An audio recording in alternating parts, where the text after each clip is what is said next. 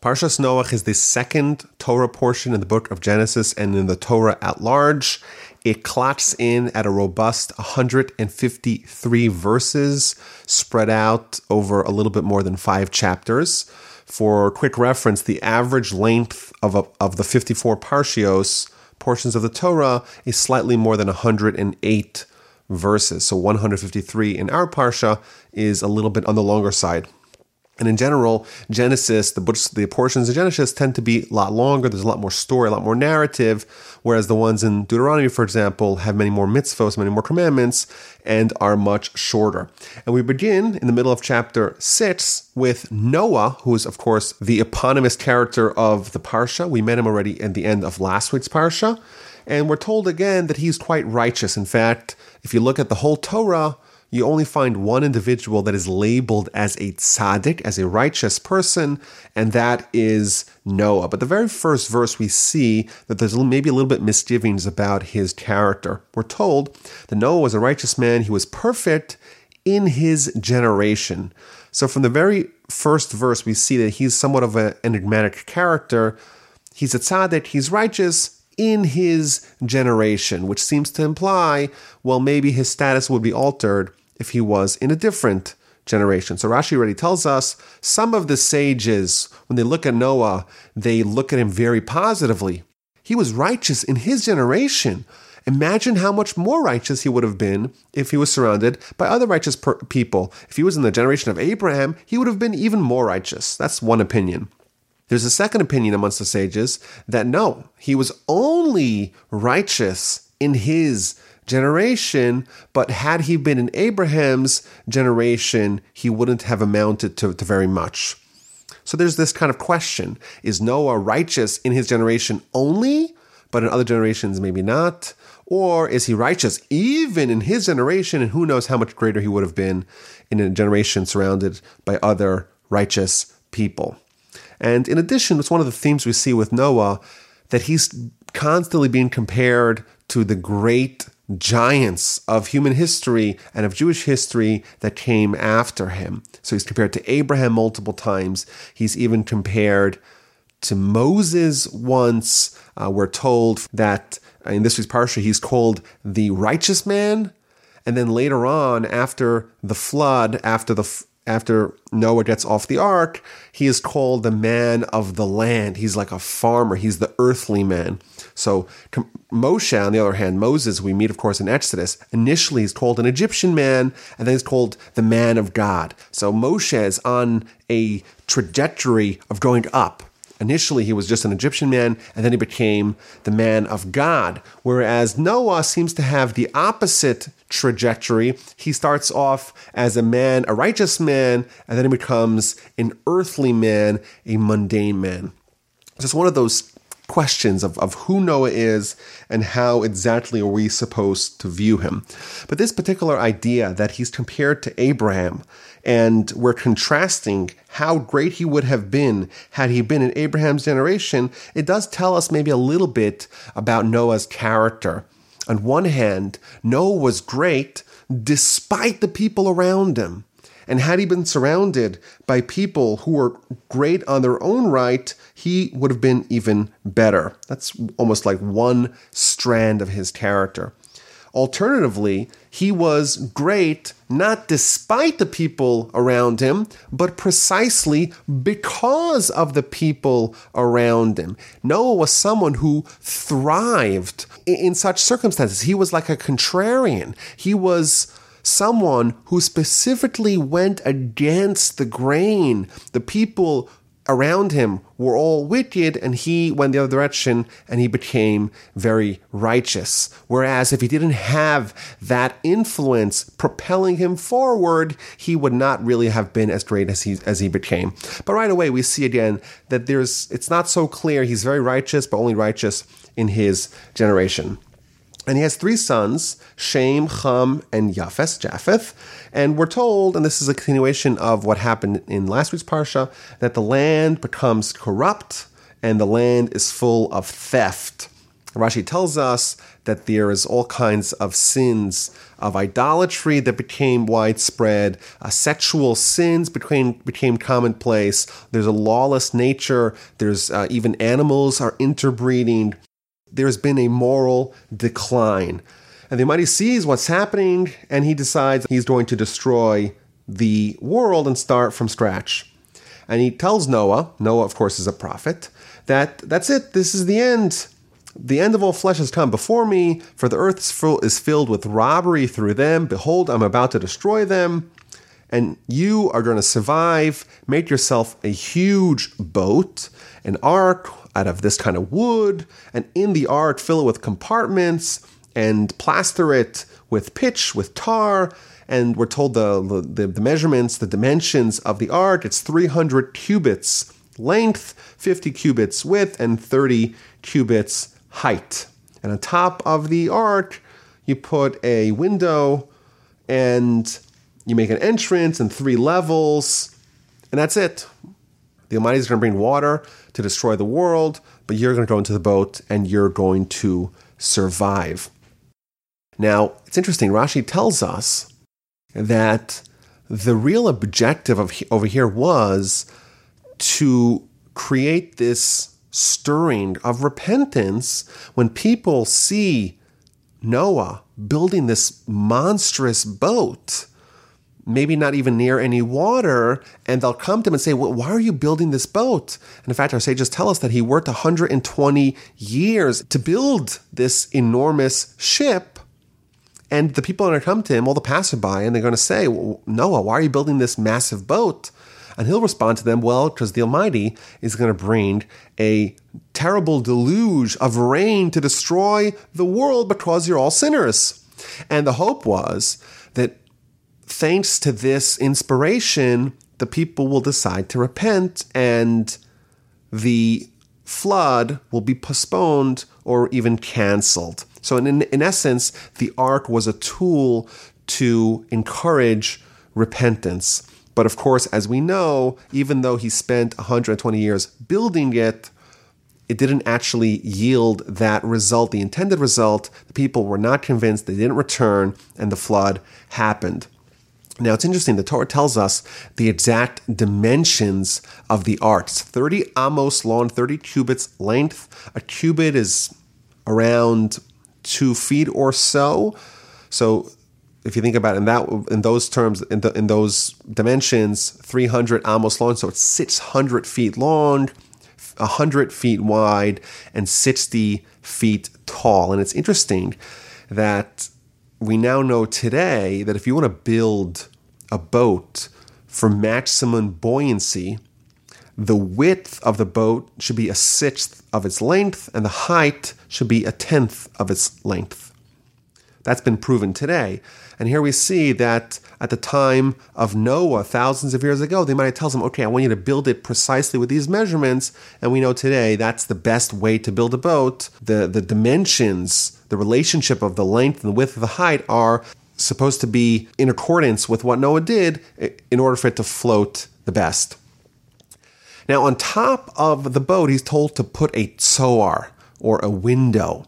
And it's interesting, Rashi tells us that this word tzoar, which we translate as a window, some opinions actually hold that this refers to a window, but alternatively, it could be referring to some sort of precious stone through which the prism of the light on the outside will illuminate the inside. Maybe a pearl, maybe some other sort of crystal or different stone that will enable there to be illumination inside. It's an interesting dispute that Rashi offers here. Some sages say that tzoar means window, and some sages say that tzoar refers to some stone. And one of the commentaries notes that Rashi at the beginning of the Parsha offers, again, 2 opinions of the sages. Was Noah super righteous even in his generation? And he would have been even greater in the generation of Abraham? Or was Noah righteous only in his generation, but in Abraham's generation he wouldn't have amounted to much? So the commentaries note that these 2 comments of Rashi, A, with respect to Noah's righteousness vis-a-vis other generations, and B, with respect to what kind of window or source of illumination was put onto the ark, they're actually connected. Because if Noah was only relatively righteous, he was only righteous in his generation, then the rule is that if someone is righteous but not fully righteous, they're not allowed to witness the suffering of the sinners. And therefore, according to the second opinion in Rashi, that Noah was only righteous in his generation, well, then he would not be allowed to look outside to see the suffering of all the sinners. Whereas, and therefore, when it says tzoar, it must be referring to a stone, but not to a window. Whereas, according to the other opinion in Rashi, where Noah was righteous even in his generation, he would have been so much greater if he was in Abraham's generation. Well, then the word tzoar can mean a window, and Noah was allowed to look outside to see the suffering and the downfall of the people of his generation who were sinners. It's interesting, we see this theme again in several chapters. We'll read about Lot, who is Abraham's brother-in-law and nephew. He's going to be a resident of the city of Sodom and Gomorrah, and he's going to be saved, but he's told quite sternly he's not allowed to look and witness in the downfall of the sinners, because he himself was only relatively righteous, and he was really saved primarily due to Abraham. That's why he was not allowed to witness the suffering and the downfall of his wicked members of his city. Now, one of the themes that I spent many years in yeshiva, and one of the themes that's revisited many, many times in the course of someone's tenure in yeshiva, is that the yeshiva really is modeled after the ark. And this is more like a spiritual ark. This is just a theme that I've encountered many times in my years studying. I think it's germane that we're told in the yeshiva that really, for someone's soul to be out in the world, it's almost like there's this deluge, there's this terrible danger to the vitality of the soul, and certainly it's compounded by the soul of an adolescent, of a teenager. For them to not to be around in the world, it could be quite harmful for them in the world. And therefore, the concept of a yeshiva is almost like modeled after the teva, after the ark, that it's safety. It's a place of refuge where we take young yeshiva students and we place them in a cozy, comfortable environment where their soul can be safe and their soul can flourish. So Noah's told, build the ark, and there's going to be a massive flood in the world, but you're going to survive, you and your wife and your 3 sons and your 3 sons' wives. And not only that, you're going to take with you all the animals and all kinds of food, and you're going to spend a significant amount of time in the ark.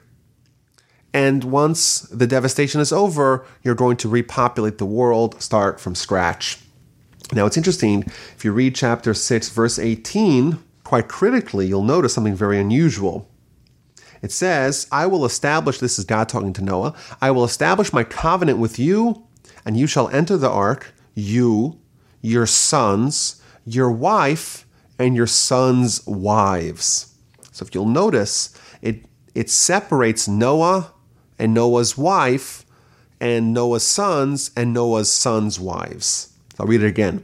You shall enter the ark, you, your sons, your wife, and your sons' wives. If you and I were writing this, we would probably write it, you, your wife, your sons' wives. Instead, it says you, your sons, your wife, and your sons' wives. So Rashi, of course, jumps on this, and he tells us something very interesting.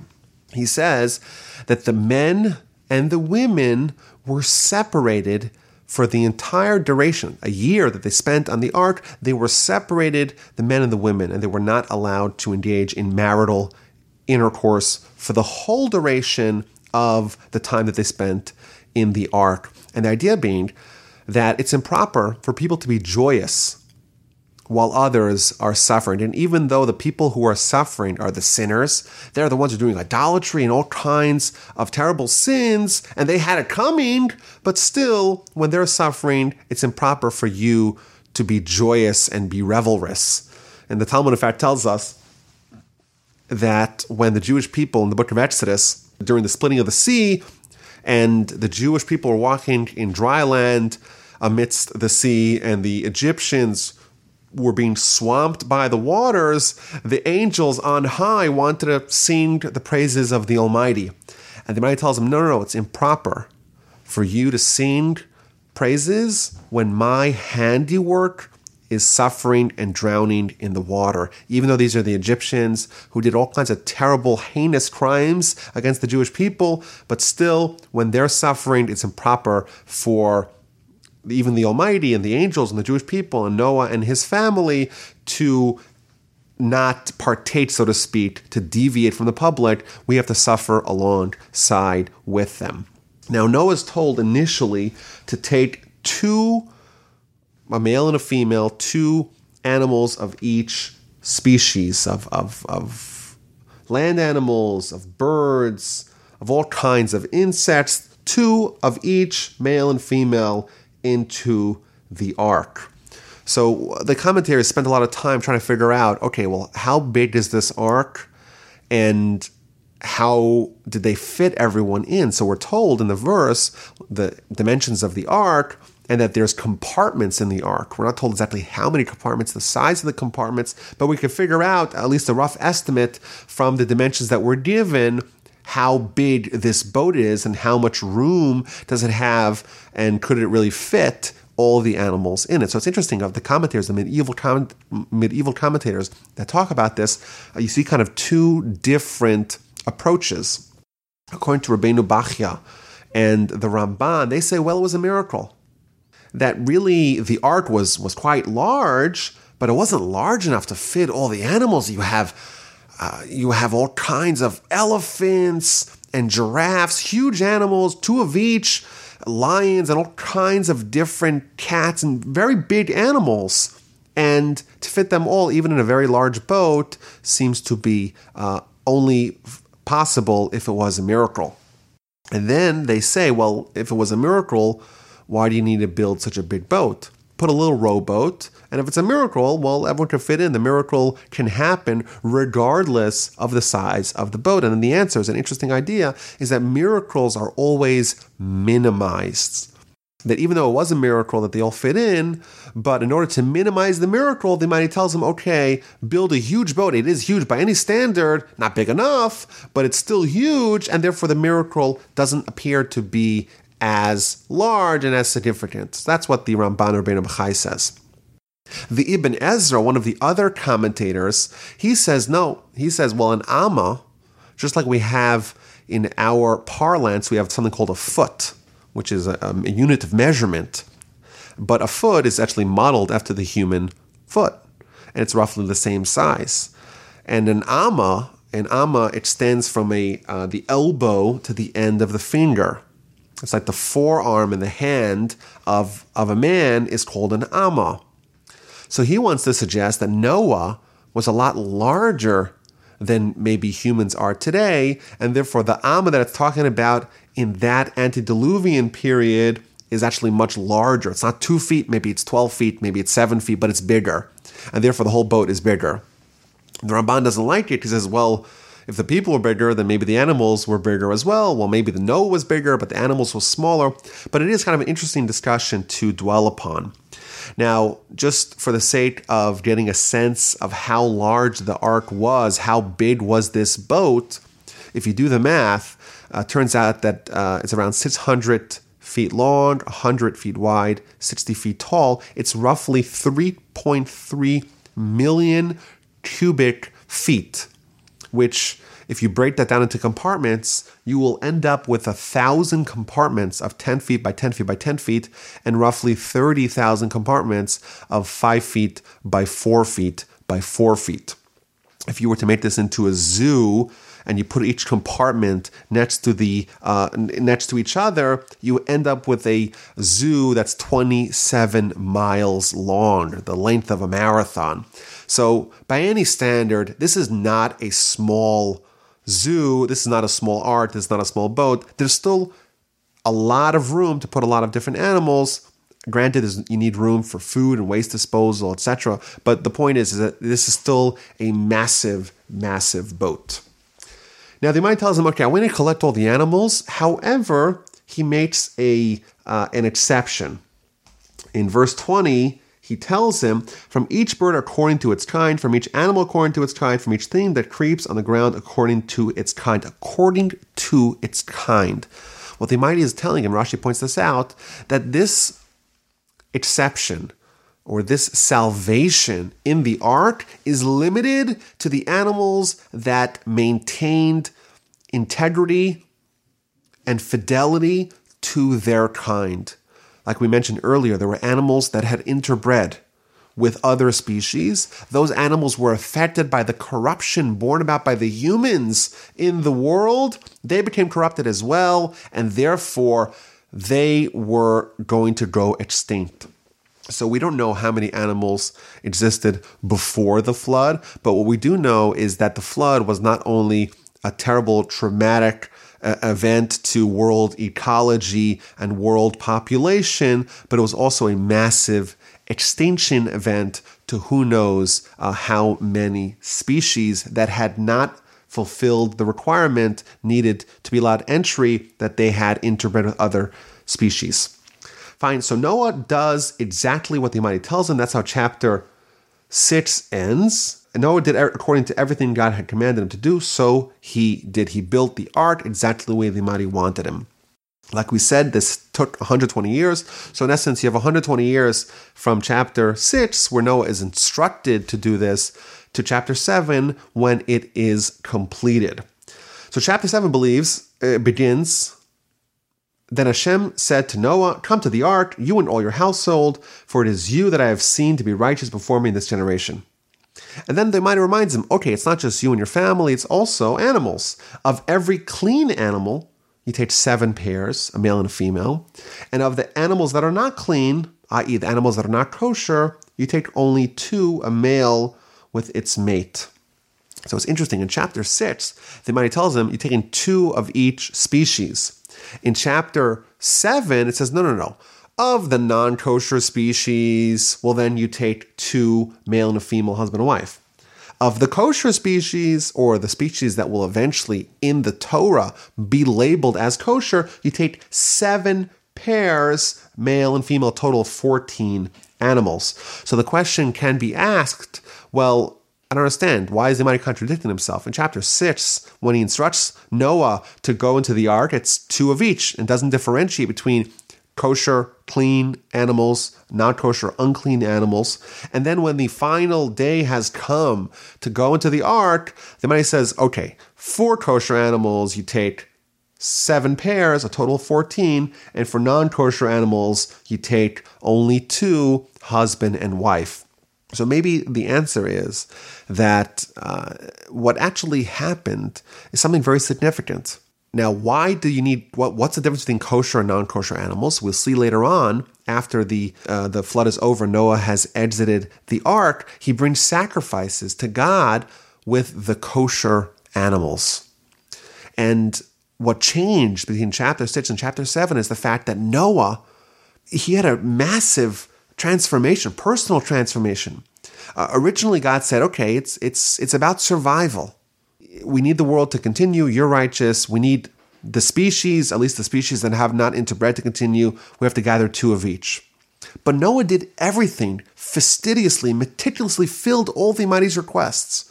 So he, in essence, is adopting the will of God completely. And that's the last verse of chapter 6.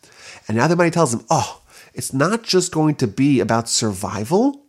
I want to have a deep relationship with you. And therefore, I want you to bring extra animals so you can bring sacrifices, which are this bond between man and God. I want to have that relationship with you because you're very special, even more special than I thought initially, or than you were initially, and therefore bring 7 pairs. That said, this policy almost that we see amongst the commentators and in the Talmudic and Midrashic sources of poking holes in Noah's character continues even in the episode of him entering the ark. So he's told, gather this in 7 days, gather the animals in 7 days. There's going to be rain for 40 days and 40 nights, and everything that exists is going to be destroyed. And Noah again does whatever God wants. He's 600 years old at the time. And this is the critical verse. This is chapter 7, verse 7. Noah, with his sons, his wife, and his sons' wives, so again, the men and the women are being separated, went into the ark because of the waters of the flood. So Rashi right away jumps on these words. Noah entered because of the waters of the flood, which seems to imply that the reason why Noah entered was not because of the instruction that God told him in the beginning of chapter 7, go into the ark, you and your household, you're going to survive this. It was actually because of the waters, almost as if Noah waited to see, is this real? Will it really start raining? What does the forecast look like? And only because the waters, the actual effect of the flood, that nudged him into the ark. And the Talmud says, quoted by Rashi, even Noah, he didn't have full faith. He believed, but he didn't fully believe that the flood will come, and he only entered because he was compelled to do so by the water. So even though he had spent essentially a whole lifetime, 120 years building the ark, there was still some smidgen, some scintilla of doubt. Maybe it's not really going to happen, and therefore the Torah points it out and almost gives this critique, this criticism of Noah that his faith in God was not complete. But he comes into the ark with 2 of each non-kosher animal and 7 of each kosher animal. It's the 2nd month of the 600th year of Noah's life, 17th day of the month, and it starts raining like crazy for 40 days and 40 nights. And initially, this is Rashi points out, the Torah uses different words for what actually transpired, the kind of rain. It uses different terms for the rain. Initially it calls it rain, and then it calls it like a flood or a deluge. So which one is it? So Rashi says initially it was, at the beginning, it was rain. It was light rain. And the Almighty says, well, if the people repent with the light rain, I'm going to cancel the whole flood, and it'll be just a regular sun shower. It'll be a rainy day, but nothing bad will happen. But unfortunately, the people of Noah's generation did not repent, and therefore it turned eventually into a deluge. So this is like an astonishing statement. Even after 120 years of building the ark, Noah's invested his a whole lifetime into doing this. It was still possible to pull the plug on the whole plan up to the very last minute. This is a theme that we say a lot on Rosh Hashanah Yom Kippur, that God is almost like waiting for us. Ad yom moso techakalo, we say, until the day of someone's death, the Almighty is waiting, anticipating, im yashuv, if he returns, if he repents, miyad tekablo, right away the Almighty will take him in. The Almighty does not desire in the death of the wicked, only that they return to God. Unfortunately, it didn't work out. The people did not repent, and the flood and the deluge began.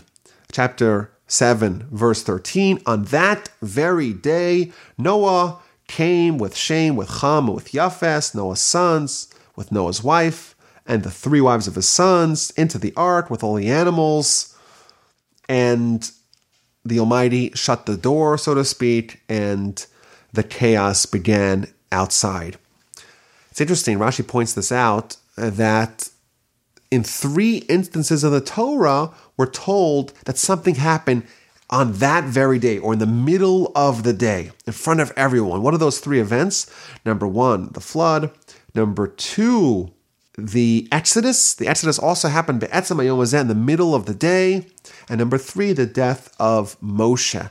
And in all 3 instances, Rashi explains that these were such transformative events that people said it's not possible for it to happen. It's not possible the Almighty will save this one family and kill everyone else. It's not possible the Almighty will take a nation, snatch them amidst another nation, and bring them out of Egypt. It's not possible that Moshe, the great leader, the great prophet who gave us the Torah, who engineered and orchestrated and led the Exodus, he'll die? Not possible? And the Almighty says, no, it is possible, and I'm going to do it all these three things in the middle of the day. So the flood is on the earth for 40 days. The waters just keep on piling on, and the ark is lifted above the earth, and the waters strengthen, and the waters just get higher and higher until all the mountains are covered. Everything's covered, and in fact, we're told in verse 20 that the water ascends 15 cubits higher than the mountains. Everyone that's alive is died. All the birds, all the animals, all the beasts, all the creeping things, of course, all people, they all died. All in whose nostrils were the breath of the spirit of life, of everything that was on the dry land, died. Commentators point out the fish did not die. Interesting. And it says, and he blotted out, this is the Almighty, blotted out all existence that was on the face of the earth, from man to animals to creeping things and to the birds of the heaven. They were all blotted out from the earth. Only Noah survived and those with him in the ark. So these words, only Noah survived. Noah didn't thrive. He also survived. Says Rashi, something very interesting here in Rashi. Rashi says that Noah survived coughing and spitting blood. It wasn't a very pleasant year that he spent on the ark. Why? Because the whole day he's feeding all the animals. And some animals eat at 4 a.m, and some animals eat multiple times a day.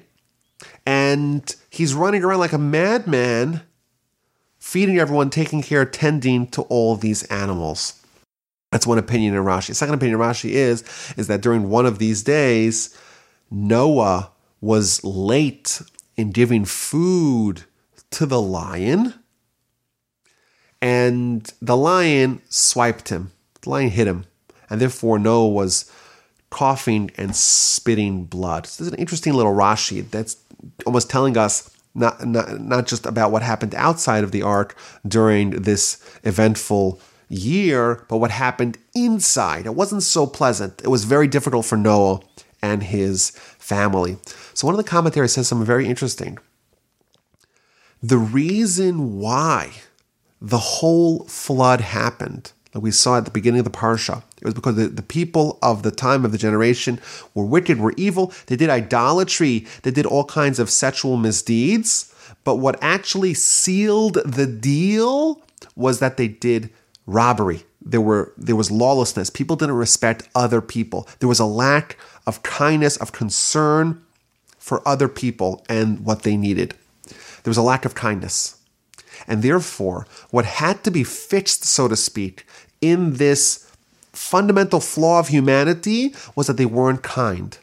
And therefore, in order to ensure that whatever emerges from the ark, humanity will be infused with love and kindness, they'll train themselves to become habitually kind people. The Almighty says, okay, for this year that Noah's in the ark, he's going to be doing nothing but kindness, feeding the animals, tending to them, running around like a madman, having no personal life, no personal respite, just doing kindness to the animals. And hopefully this will instill a new kind of human that will emerge.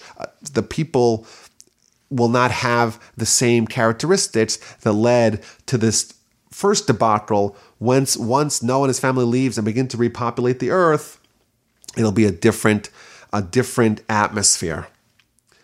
So chapter 8 begins. It's been 150 days now, and the Almighty remembered Noah and all the beasts and all the animals that were with him in the ark.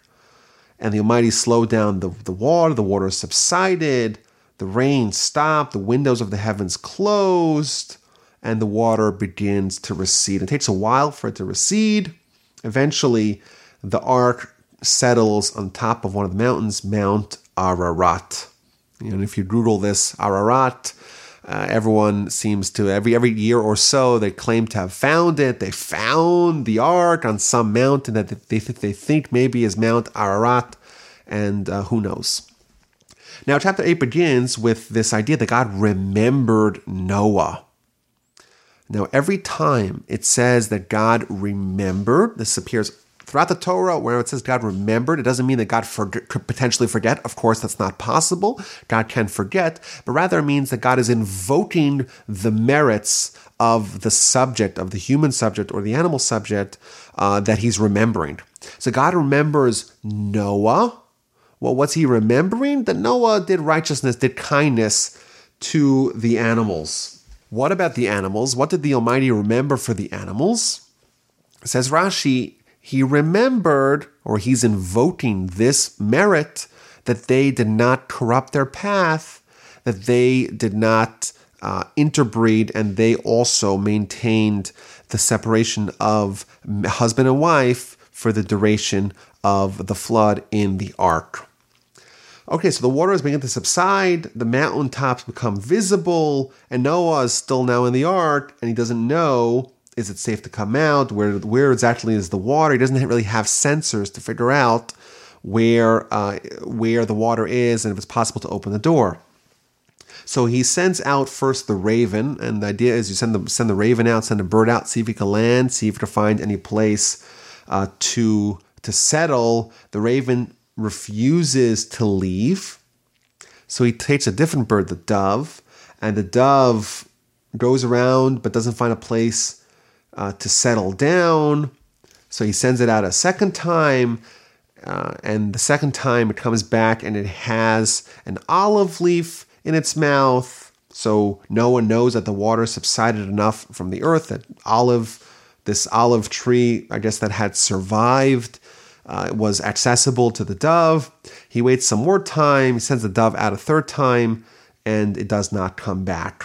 So there's an interesting little anecdote in the story when Noah is sending out all these birds. So it's interesting. We're told the type of tree that the dove, in the middle time, the second time where he's sent out, the dove snatches an olive tree branch. That's what we're told. It's a very kind of seemingly trivial fact, the nature of the tree that the dove snatched to show that the waters had subsided. So Rashi tells us something I think fantastic. Rashi says is that we know that the olive tree branch, or the leaves in general, are bitter. And the dove is as if the dove is saying, when it comes with an olive branch, it says, I want to eat this. Even though it's bitter, but it comes straight from God, and not have foods that are as sweet as honey, come from man. Even though for the whole year, Noah was feeding the bird, like he was feeding all the animals, high quality food, says the dove, so to speak, I prefer getting my food directly from God, directly from God's handiwork, which we call nature. Even though it's bitter, even though it's not the highest quality food, that's better than whatever you're serving. Just an interesting idea here. So finally, it's been a year now, and the earth is dry, and the Almighty tells Noah, it's time to come out, you and your wife, your sons, and your sons' wives. So again, Rashi jumps on this, and you'll notice when they went in, it was Noah and Noah's sons, and Noah's wife and Noah's wife's sons. And here it's different. Go forth from the ark, you and your wife, your sons and your sons' wives with you. So Rashi again points out that now the Almighty is saying, okay, now marital intercourse is okay, and the husbands and wives are together again. And he tells them, be fruitful, multiply, we're going to repopulate the earth. And Noah begins to thank God by building an altar and taking the kosher animals and kosher birds and offering sacrifices to God. And the Almighty says, I'm making a pledge. I will not continue to curse again the ground because of man, since the imagery of man's heart is evil from his youth, nor will I again continue to smite every living being as I have done. Continuously all the days of the earth, seed time and harvest, cold and heat, summer and winter, day and night shall not cease. So Noah leaves the ark. He brings a sacrifice or several sacrifices to God, and God makes a promise not to destroy the world again, and not to disrupt the natural order of the seasons. There's always going to be seed time and harvest, cold and heat, summer and winter, day and night. Those will not cease from thenceforth. And that's the end of chapter 8. Chapter 9 begins where God blesses Noah, again tells him, be fruitful and multiply. And you don't have to worry about the animals. The fear and the dread of you will be on the animals. Every moving thing that lives shall be food for you. He tells him that now you're allowed to eat meat. Remember we said last week, Adam was not allowed to eat meat. Adam had to be a vegetarian. But now, after the flood and after the whole episode of the ark, we're told, Rashi points this out, that now they're allowed to eat meat. Now, what changed? So my grandfather says something very interesting. He says that because Noah toiled in taking care of the animals for a whole year, he earned the right to consume them, to eat them as food. So from now on, meat is allowed to be consumed. However, but flesh with its soul, its blood, you shall not eat. Noah is not allowed to eat. And this prohibition extends to us as well today. We're not allowed to eat the limb of an animal that's still alive. If you want to eat meat, great. You got to make sure the animal's dead before you eat it. You can't just chop off a leg off a cow, and while the cow is going crazy, you start munching on its leg. And then we're also told a prohibition against suicide and murder. However, your blood which belongs to your souls I will demand. Of every beast will I demand it, but of every man that is for his brother I will demand the soul of man. Whoever sheds the blood of man, by man shall his blood be shed. For in the image of God he made man. Interestingly, in Jewish law, suicide is akin to murder. And the underlying reason behind that is that we don't believe that we are owners of our soul. God owns our soul. We're the guardians. We're the stewards. We have responsibility for our soul, but ultimately it's not ours. And if it's not mine, I cannot dispose of it or dispense of it as I wish. If God says you cannot take someone else's soul, you cannot take your soul, both of them are prohibited. Suicide is really no different than murder. And in fact, we're told that the Almighty will punish both the murderer who kills someone else and the murderer who kills himself equally. Now it's interesting, in chapter 9, verse 8, God tells Noah, again, be fruitful and multiply, teem the earth and multiply in it. So Rashi points out that Noah was still a little bit uneasy. The Almighty says, okay, we're out of the ark, we're good, I made a promise, I made a pledge not to destroy the world again, but they're still a little bit uncomfortable trying to procreate, given what they have just experienced, this total destruction of all of humanity besides for them. So the Almighty says, another instruction, be fruitful and multiply, and he gives them another pledge, another promise, another sign, promising that he won't destroy the world, and he gives them the rainbow, the covenant of the rainbow. He says, okay, when it rains, you'll see a rainbow, and that'll remind you my pledge not to destroy the world again like I did with the rain of the flood. And it's almost as if the Almighty is bolstering his pledge by making it not just a promise, a prophecy, he won't destroy the world, but kind of adding to it an action, the rainbow, which adds another layer of irrevocability. The Almighty is pledging this such an event will never happen again. And okay, so Noah's out, and they're planning on repopulating. Certainly Noah is, his children are. And again, we told about his children because they're going to play a part in the next episode. Shem and Ham and Japheth, or Shem and Ham and Japheth. And we're told quite curiously in verse 18, one of Ham's sons, his name is Canaan. And we'll see why that's relevant in a little bit. So verse 20, we're told Noah, the man of the earth, the earthly man, debased himself and planted a vineyard. He drank of the wine and became drunk, and he uncovered himself within his tent. It's almost as if Noah was depressed. he was despondent, he had melancholy, and he got drunk, and then he took off all his clothing in his tent. That's how we read it quite simply. And Rashi points out that what was Noah's great mistake? Not that he planted the vineyard or that he had a drink or two, but rather the order of his planting. He should have first planted maybe wheat, things that are more essential to continuity of life, wheat or barley or something like that, corn. He shouldn't have gone straight. His miscalculation was that he went straight to the alcohol, planted the vineyard, and that was his mistake, and that led to this event that we're going to read about in just a little bit. That's what Rashi says. One of the other commentaries, the Baal HaTurim, says that Noah planted a vineyard. Well, where have we seen a vineyard beforehand? So the commentary points out that in the Talmud, it posits that the tree of knowledge of good and evil in last week's parsha, where that Adam ate from in the Garden of Eden, was actually a grapevine.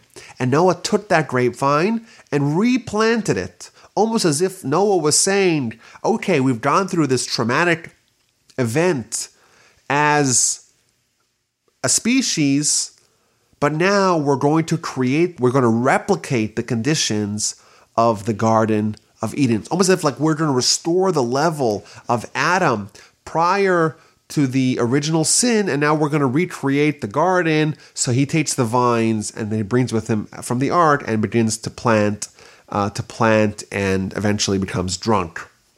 And when he's drunk, unfortunately, he is undressed. And when he's undressed, something very terrible happens in verse 22. Ham, the father of Canaan, again we're told that Ham is the father of Canaan, saw his father's nakedness and told his two brothers outside. So if you read this simply, without looking at Rashi, it seems like he just looked at his father's nakedness. But Rashi says something very startling. Rashi says there's two opinions what this means. Either he castrated his father, or he sodomized his father. And maybe the rationale for Rashi to interpret that is that when Noah wakes up, he realizes what happens to him. And Rashi explains a little bit later that the reason why why he castrated his father was because he said, hey, my father has 3 sons, so the whole world is going to be divided up between us 3. And what happened to Adam's sons? Well, he had only 2 sons. And one of them killed the other because he didn't want to split the world. He didn't want to split his inheritance. So he took drastic measures and killed his brother. Well, my father has 3 sons. So I only have 1/3 of the world for myself. And now my father is even thinking about having more children.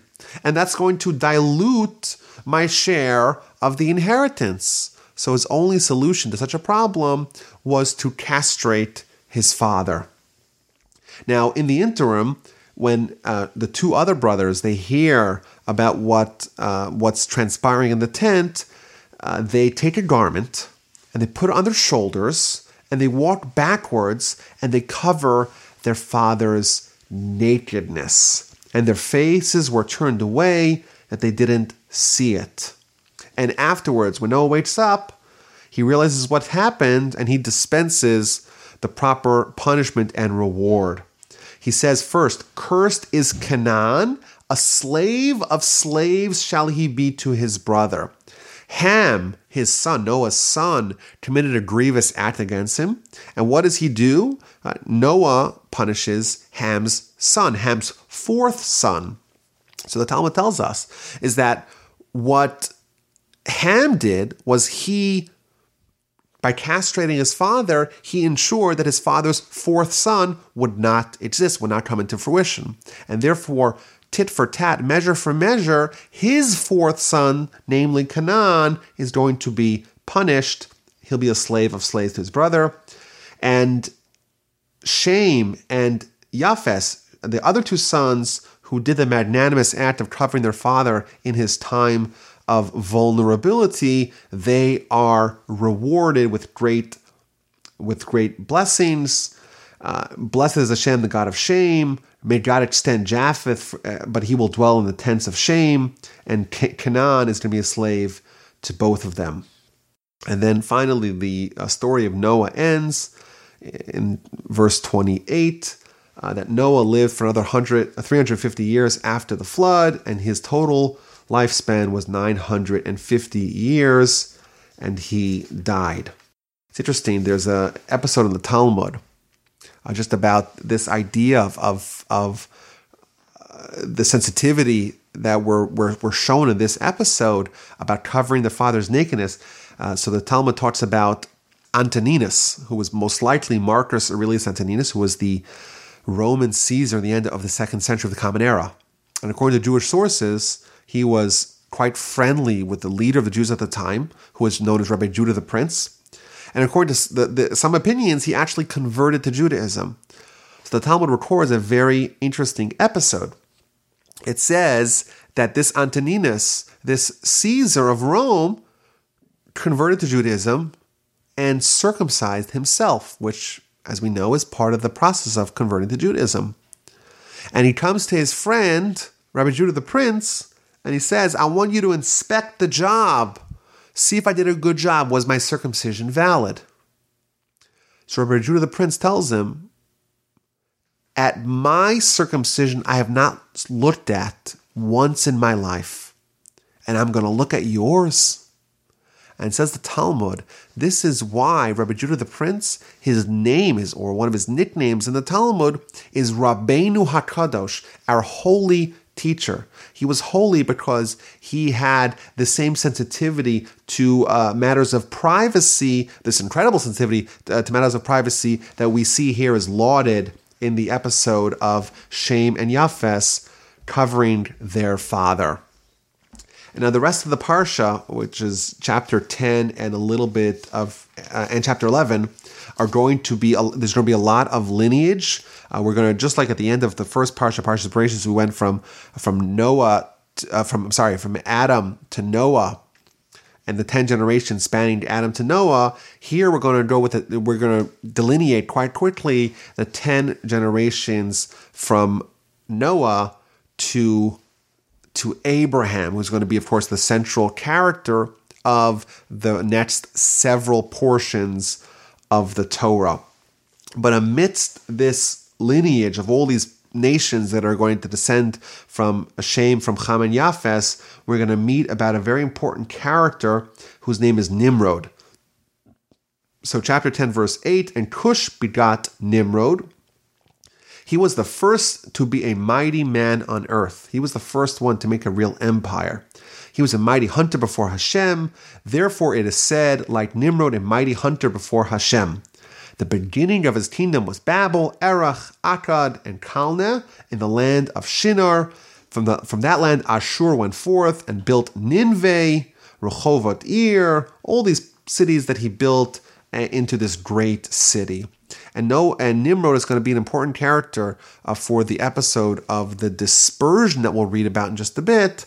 And he's also going to play a role in the life of the great hero that we're going to meet at the end of the Parsha, Abraham, who's initially called Abram.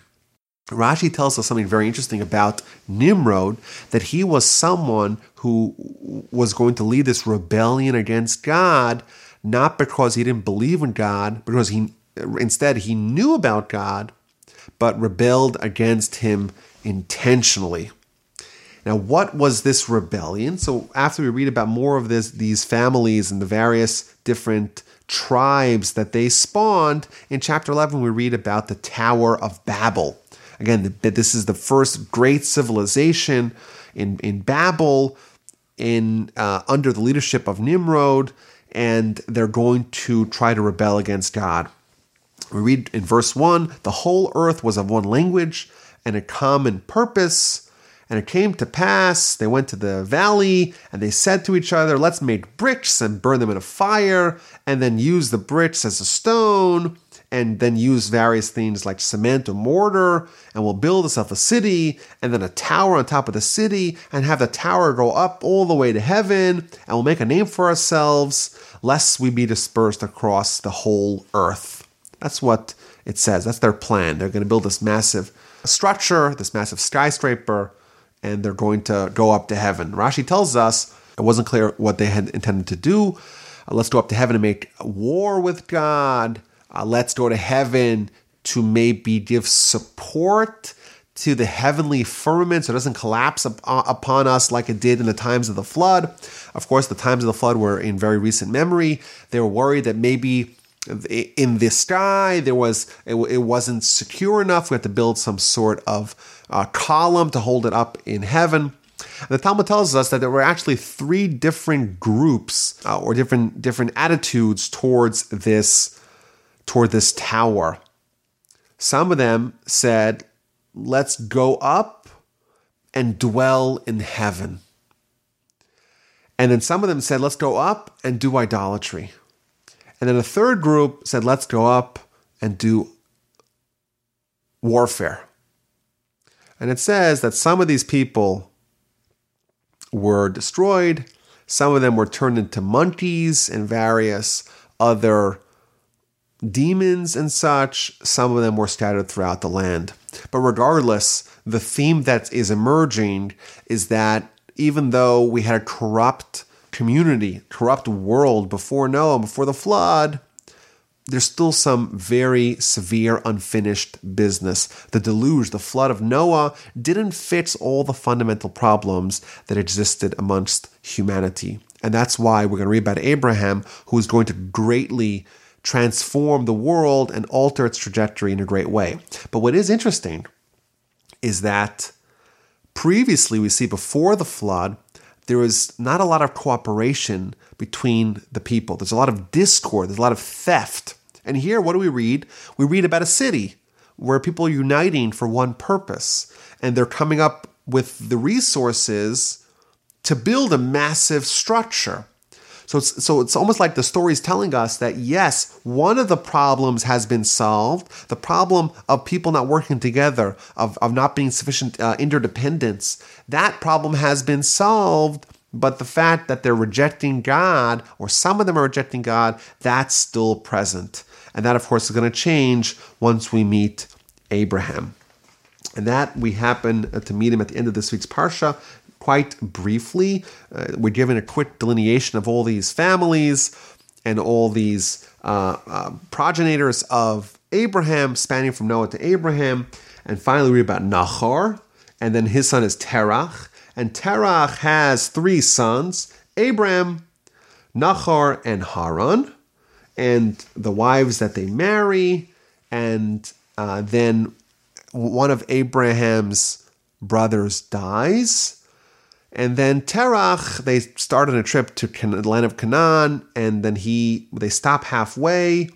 They stop in a place called Haran, and they don't make it to Canaan. But at the beginning of next week's Parsha, we're going to read about Abraham and his journey on his own, without his family, with just his wife and his followers, where they head out to the land of Israel, known then as the land of Canaan.